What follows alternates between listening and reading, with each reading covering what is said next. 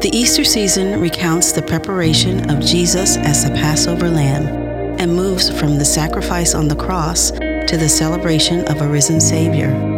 What did the cross and resurrection achieve? In a word, life. Christ's saving work on our behalf is the good news of eternal life, and this good news calls each of us to faith and repentance. Christianity rests on the certainty of Jesus' resurrection. Just as Jesus said, "Because I live, you also will live." Good morning and happy Easter. Thank you. The celebration we've been having this morning, and celebration that's going on in, I trust, Bible teaching, Jesus loving, gospel embracing churches around our city, around our world. What a celebration! What magnitude of celebration is Easter, and surely a celebration of that magnitude celebrates a victory over something really, really bad. Surely as we celebrate this victory, that which has been defeated must have been truly awful. For the victory to be so great that this celebration makes sense. This morning, I want us to look at the promise of Easter. And in so doing, look at the victory that Easter captures and the problem that Easter addresses. Now, before we get to the good part, we're going to have to look at some unpleasant things. And so, Roman numeral 1, let's talk about the problem. Let's talk about the problem. I hope you have your outline. You can tell by your outline, I am more all over the place in the Bible even than I usually am. And so the screens, I hope, behind me will be helpful to you. There's a Pew Bible there in front of me if you want to try to flip along. If you've got a Bible app, you'll be able to keep up. If not, take the outline home. Especially if I say anything that causes you to want to go, I need to check that out.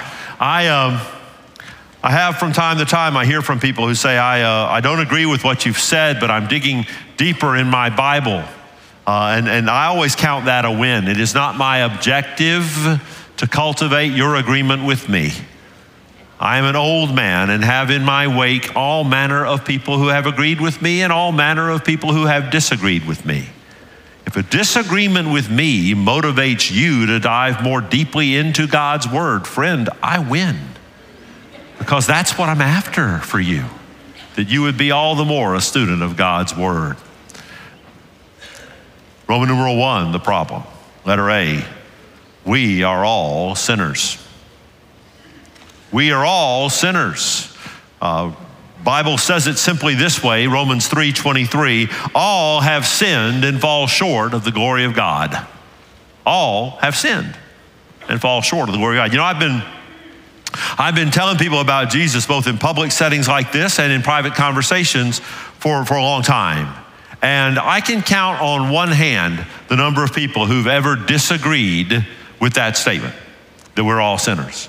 People don't have any problem at all agreeing with the fact that I'm a sinner. There's no question I'm a sinner. You know, I'm a good old boy and I'm doing the best I can, but I'm a sinner. I always kind of go into the old Southern good old boy voice. And the older I get, I'm turning more and more into a Southern good old boy. So anyway, all of the various false gods of our culture, you know, Hollywood God, country music God, sports God, civics God, all of the gods we like to prop up in our North America, all of them agree, we're sinners. It's a bloodless, painless, universal agreement. Yep, I'm a sinner, you're a sinner, we're all sinners. Got it. But very soon after that agreement, biblical truth begins to veer away from sort of popular understanding. Because if you look at letter B, not only are we all sinners, we're all big sinners. Well, now hang on a minute. No, I mean, I'm a sinner and all, but I'm not a big sinner. Well, hang on a minute. If we're going to think biblically, James chapter 2, verse 10 says it like this. Whoever keeps the whole law but fails in one point. And by the way, neither you nor anyone you've ever met has done that well. No one you've ever met, including you, has done that well to keep all of God's law except for one tiny little glitch. But even if you could do that well, look at what the Bible says. You've become guilty of all. Wow. See, God's law is a unified, perfect, holy entirety. It's a whole. It is a monolithic whole. And so there might be some comparative degrees of punishment, but there are no comparative degrees of guilt. And those comparative degrees of punishment are nothing to put any hope in. To have violated any of the law is to be a lawbreaker in the estimation of a holy God. And that is an eternally horrific thing to be. Not only are we all sinners, we're all big sinners. In fact, letter C, we're all evil. Wait a minute, Pastor Howard, evil? Yeah. It's a statement Jesus makes in Matthew 7:11. For context, this is embedded, it's part of the Sermon on the Mount. So Jesus is speaking, it's an outdoor sermon to a whole lot of people gathered on a hillside, probably somewhere on the north shore of the Sea of Galilee. The kind of people he's talking to are the kind of people who hang around for a fairly lengthy sermon. They're by implication in what he says in this verse, they're the kind of people who love their families and do nice things for their children. And Jesus makes an offhand statement on the way to another point he's making.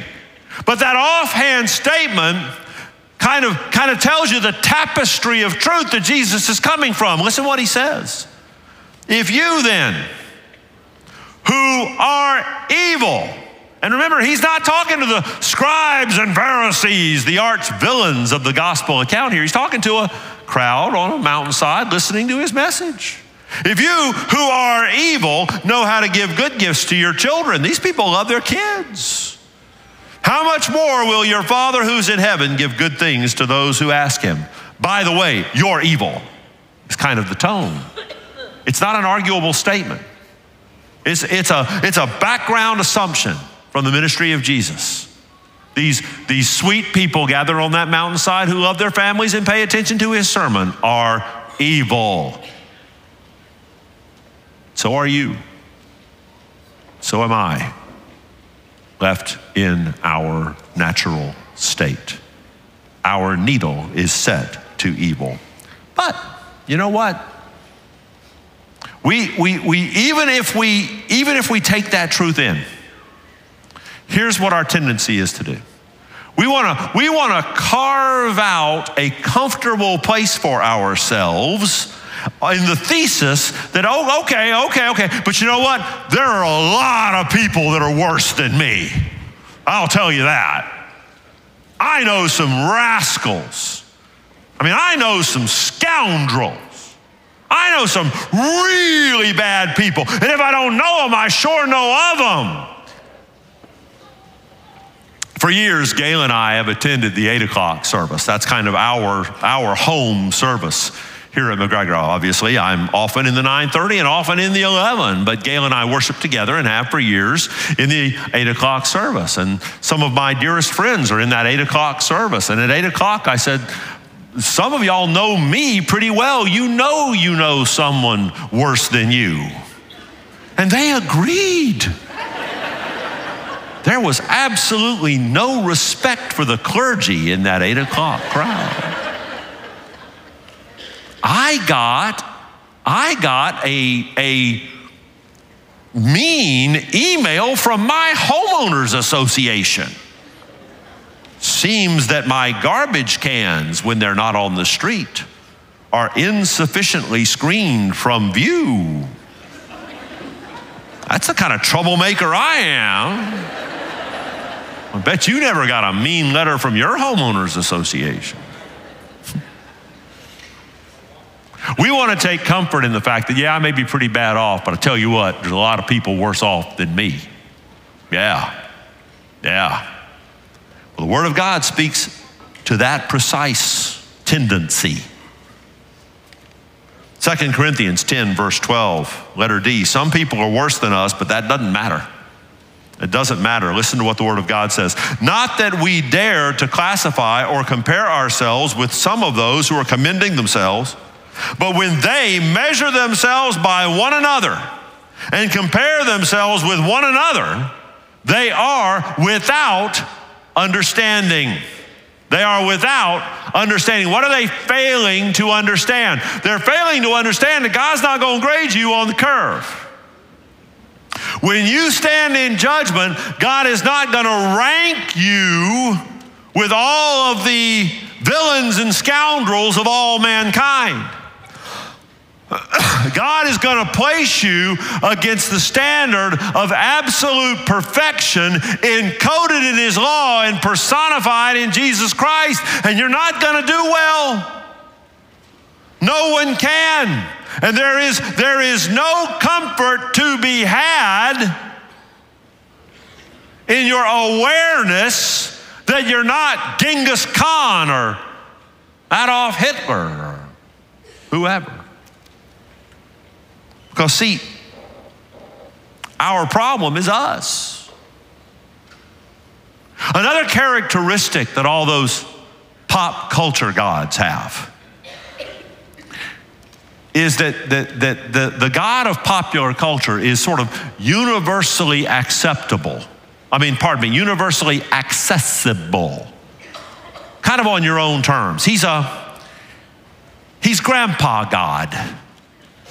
And he's kind of sitting in the rocking chair on the front porch of the old home place, just kind of waiting for the kids to drop on by anytime they can so he can give them a hug.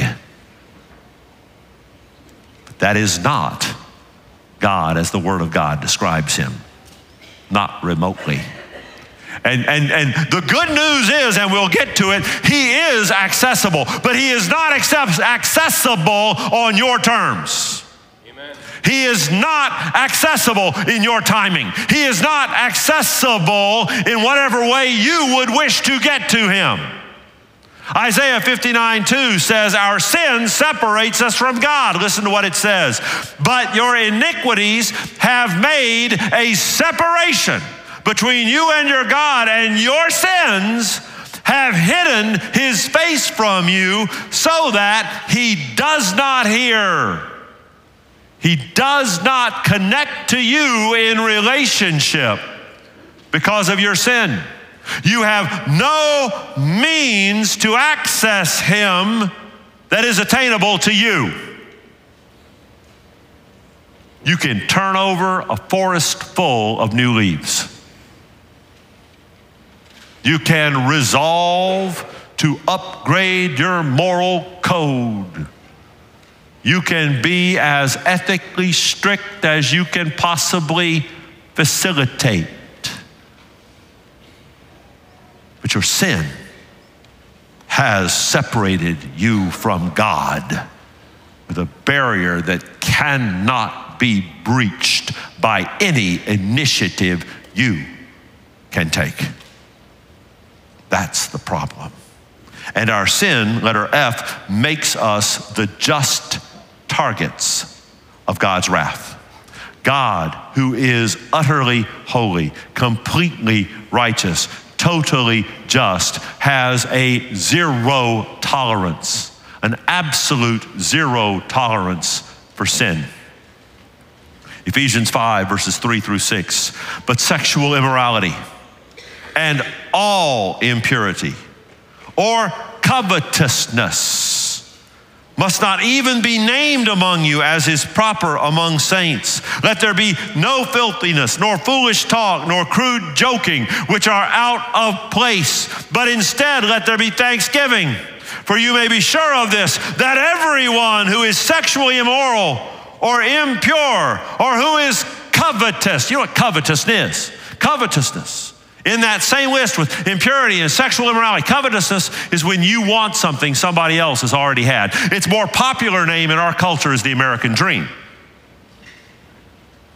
Ooh, that's quiet. We exalt greed to a virtue. How odd. The Bible calls it idolatry. Covetous, that is an idolater, has no inheritance in the kingdom of Christ and God. Let no one deceive you with empty words, for because of these things, what things? The things listed in this paragraph, the wrath of God comes on who? The sons of disobedience. Those who live their lives outside of the one way they could be right with God. The wrath of God comes. But oh, there is good news. Jesus Christ, by his death on the cross, has paid the price to satisfy the Father's otherwise unsatisfiable justice. Letter A, Roman numeral 2, the price. Letter A, his death on the cross was for sinners like us. Isaiah 53, 4 through 6. Surely he has borne our griefs. He has borne our griefs and carried our sorrows. Yet we esteemed him stricken, smitten by God, and afflicted. He was pierced for our transgressions. He was crushed for our iniquities. Upon him was the chastisement that brought us peace, and with his wounds we are healed. That is a certain and eternal healing. That's why, by the way, those who would teach, as a footnote, those who would teach that this passage teaches that physical healing was physical healing for all God's people was the goal of his death on the cross, are lying to you. They would have you believe that this verse says you will be healed if you have enough faith. Therefore, if you lack faith, that's the reason you're sick. If you just had enough faith, you'd be certainly well. That's not what this verse says. This verse makes that healing, whatever it's talking about, is an absolute certainty. One day you're going to wake up on earth to die that day, if the Lord tarries. But if you know Jesus, in the moment that you die on earth, you'll awaken in the presence of God, certainly and absolutely and totally healed. That's what this is talking about. Not your bursitis, not your bronchitis, not your cancer. He will heal those one day for all of his children. He will heal them. This verse doesn't say they might be healed if they have enough faith. This is not talking about physical healing in the here and now. It's talking about eternal life. I shall conclude my footnote and move on. With his wounds we are healed. All we like sheep have gone astray. We have turned everyone to his own way, and the Lord has laid on him the iniquity of us all. The righteousness of God, letter B, demands satisfaction. The grace of God provides it. The righteousness of God demands satisfaction, and no amount of effort on your part. Look, I know you. You're the sort of people who come to McGregor on Easter Sunday. You clean up beautifully. And kidding aside, I know many of you have known Jesus for a long time. But if any among us this morning are trusting in our effort, trusting in the righteous resume that we have accumulated, the fact that we are by and large decent people, if that's what you're trusting, you're gonna roast forever. Because the righteousness of God demands utter satisfaction, and there's nothing you have that's valuable enough to pay off the debt your sin has created. Romans 3, verses 21 through 26. But now the righteousness of God has been manifested apart from the law, although the law and the prophets bear witness to it. The righteousness of God through faith in Jesus Christ for all who believe. For there's no distinction, for all have sinned and fall short of the glory of God and are justified by his grace as a gift through the redemption that is in Christ Jesus, whom God put forward as a propitiation, a payment by his blood to be received by faith. This was to show God's righteousness, because in his divine forbearance it passed over former sins. It is to show his righteousness at the present time, so that, here it is, so that he might be just. Look to the cross and see the horror of the justice of God. The bloody, beaten body of Jesus, the object of wrath. The death of Christ, the result of the judgment of God poured out on Jesus on the cross. God being just and the justifier, the one who provides justice, the one who has faith in Jesus.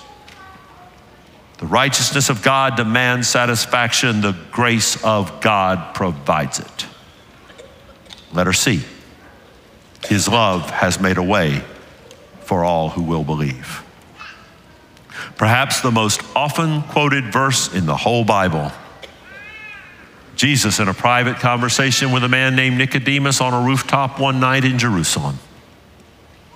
As the evening breezes blew, Jesus stated it like this: "For God so loved the world that he gave his only Son, that whoever believes in him should not perish, but have eternal life."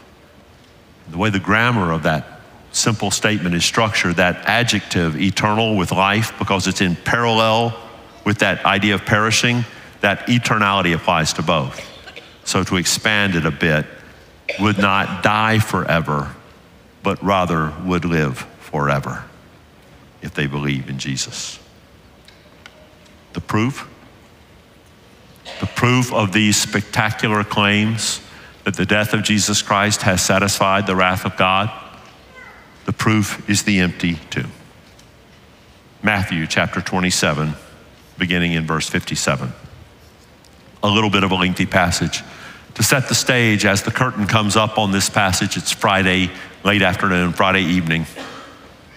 The man who's named repeatedly in this passage, Pilate, is the Roman governor of the Roman Empire province of Judea.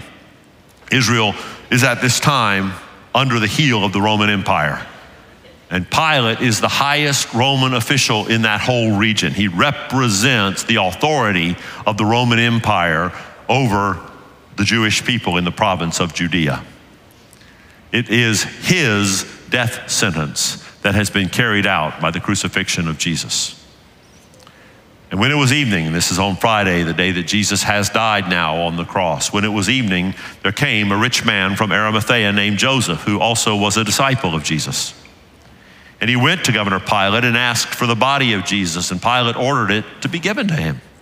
And Joseph took the body and wrapped it in a clean linen shroud and laid it in his own tomb, which he had cut in the rock.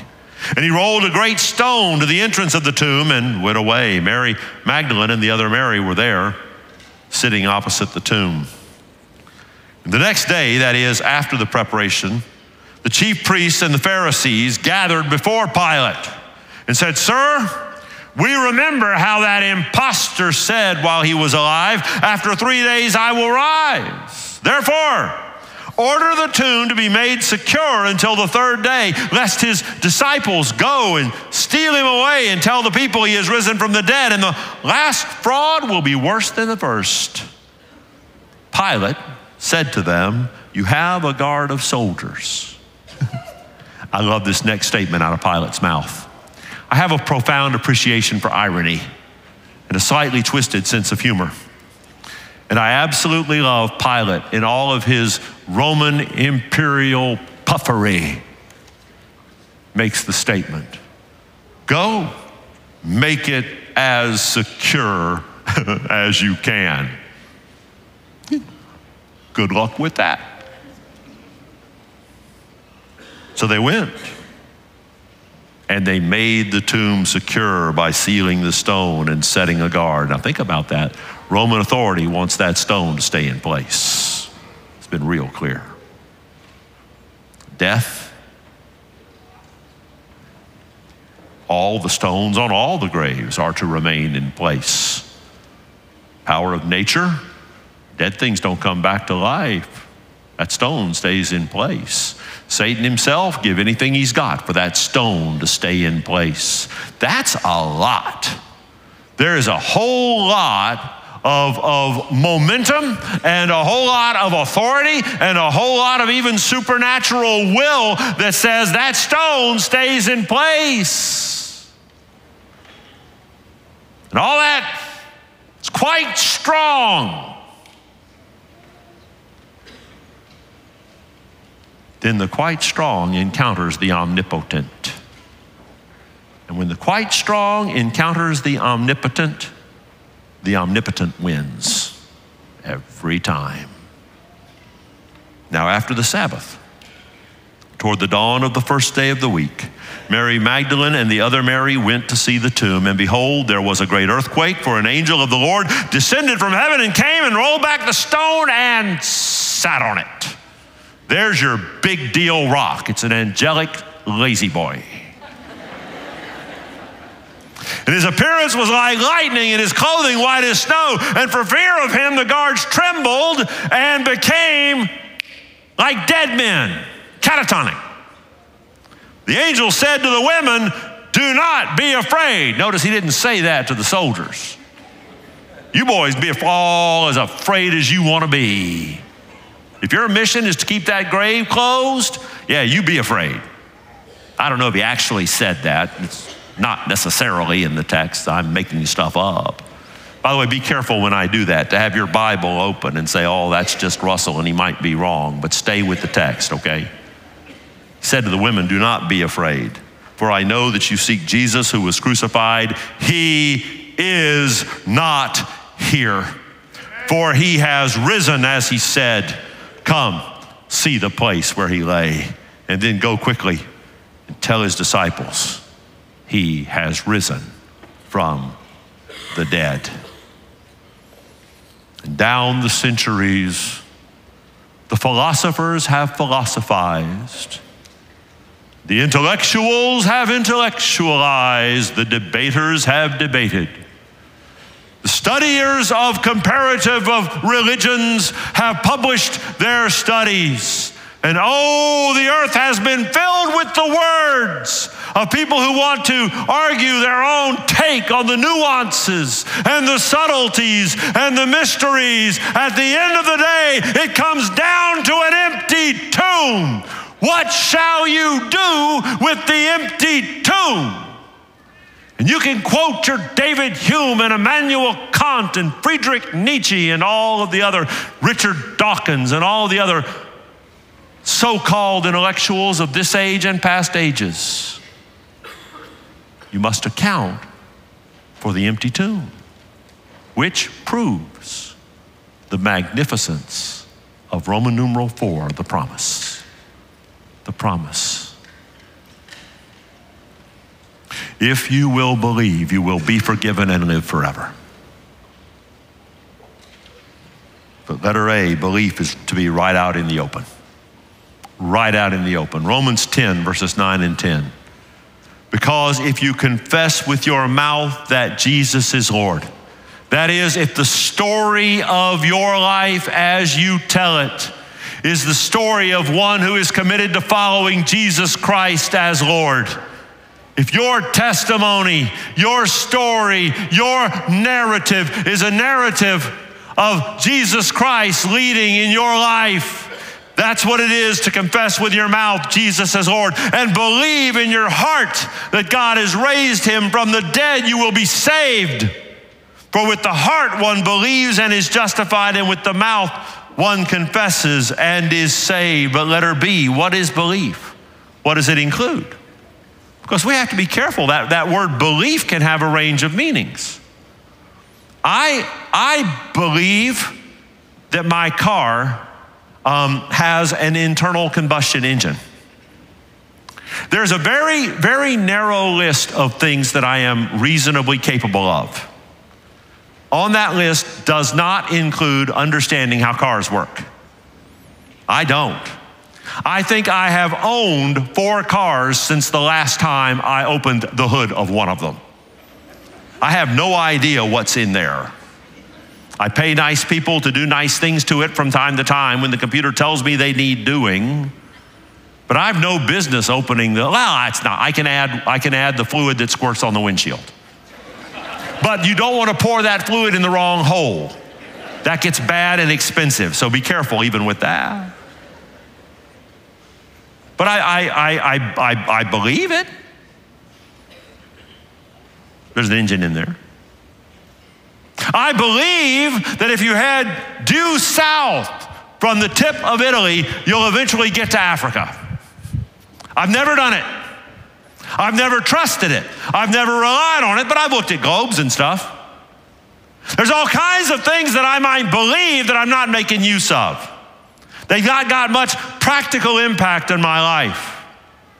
You know what the Bible says? In the book of James, the Bible says that demons, the fallen, corrupted angels that wreak so much havoc in our world, demons believe everything there is to believe about Jesus, and they tremble at what they believe. They've got a more sophisticated theological framework than any of us because they've been around longer and they pay really good attention.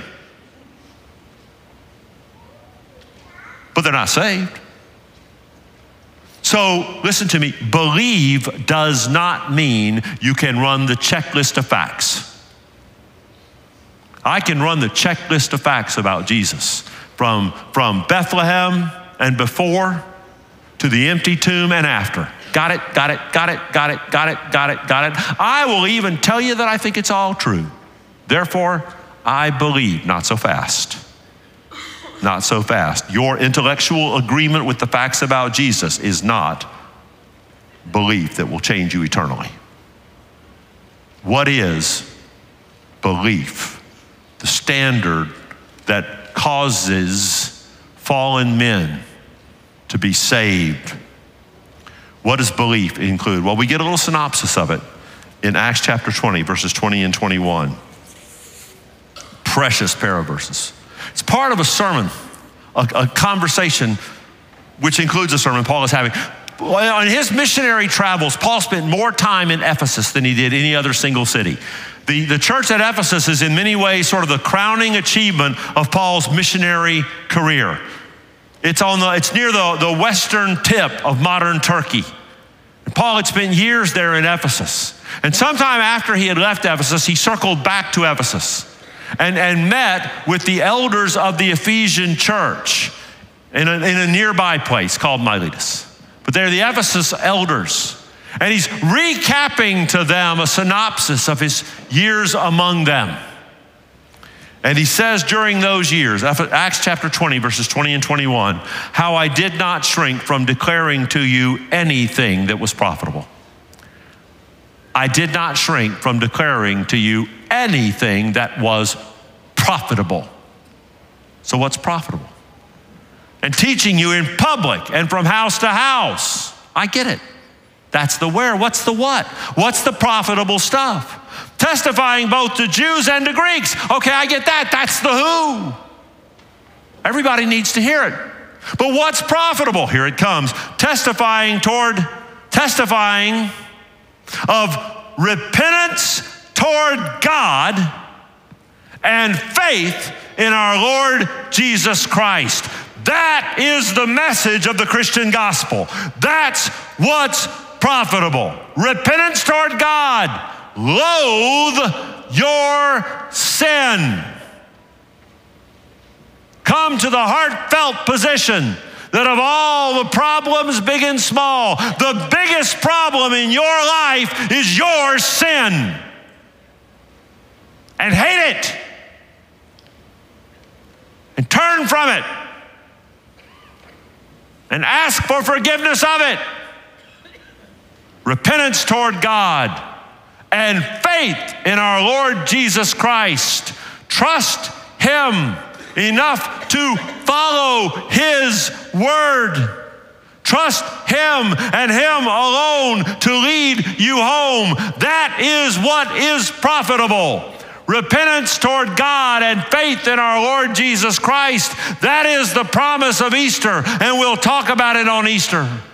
And we'll talk about it on Mother's Day. And we'll talk about it on Father's Day and the 4th of July and Memorial Day, Thanksgiving and Christmas. Repentance toward God and faith in our Lord Jesus Christ. Because that, dear friend, is what is profitable. Those are the components of saving belief. Amen. Amen.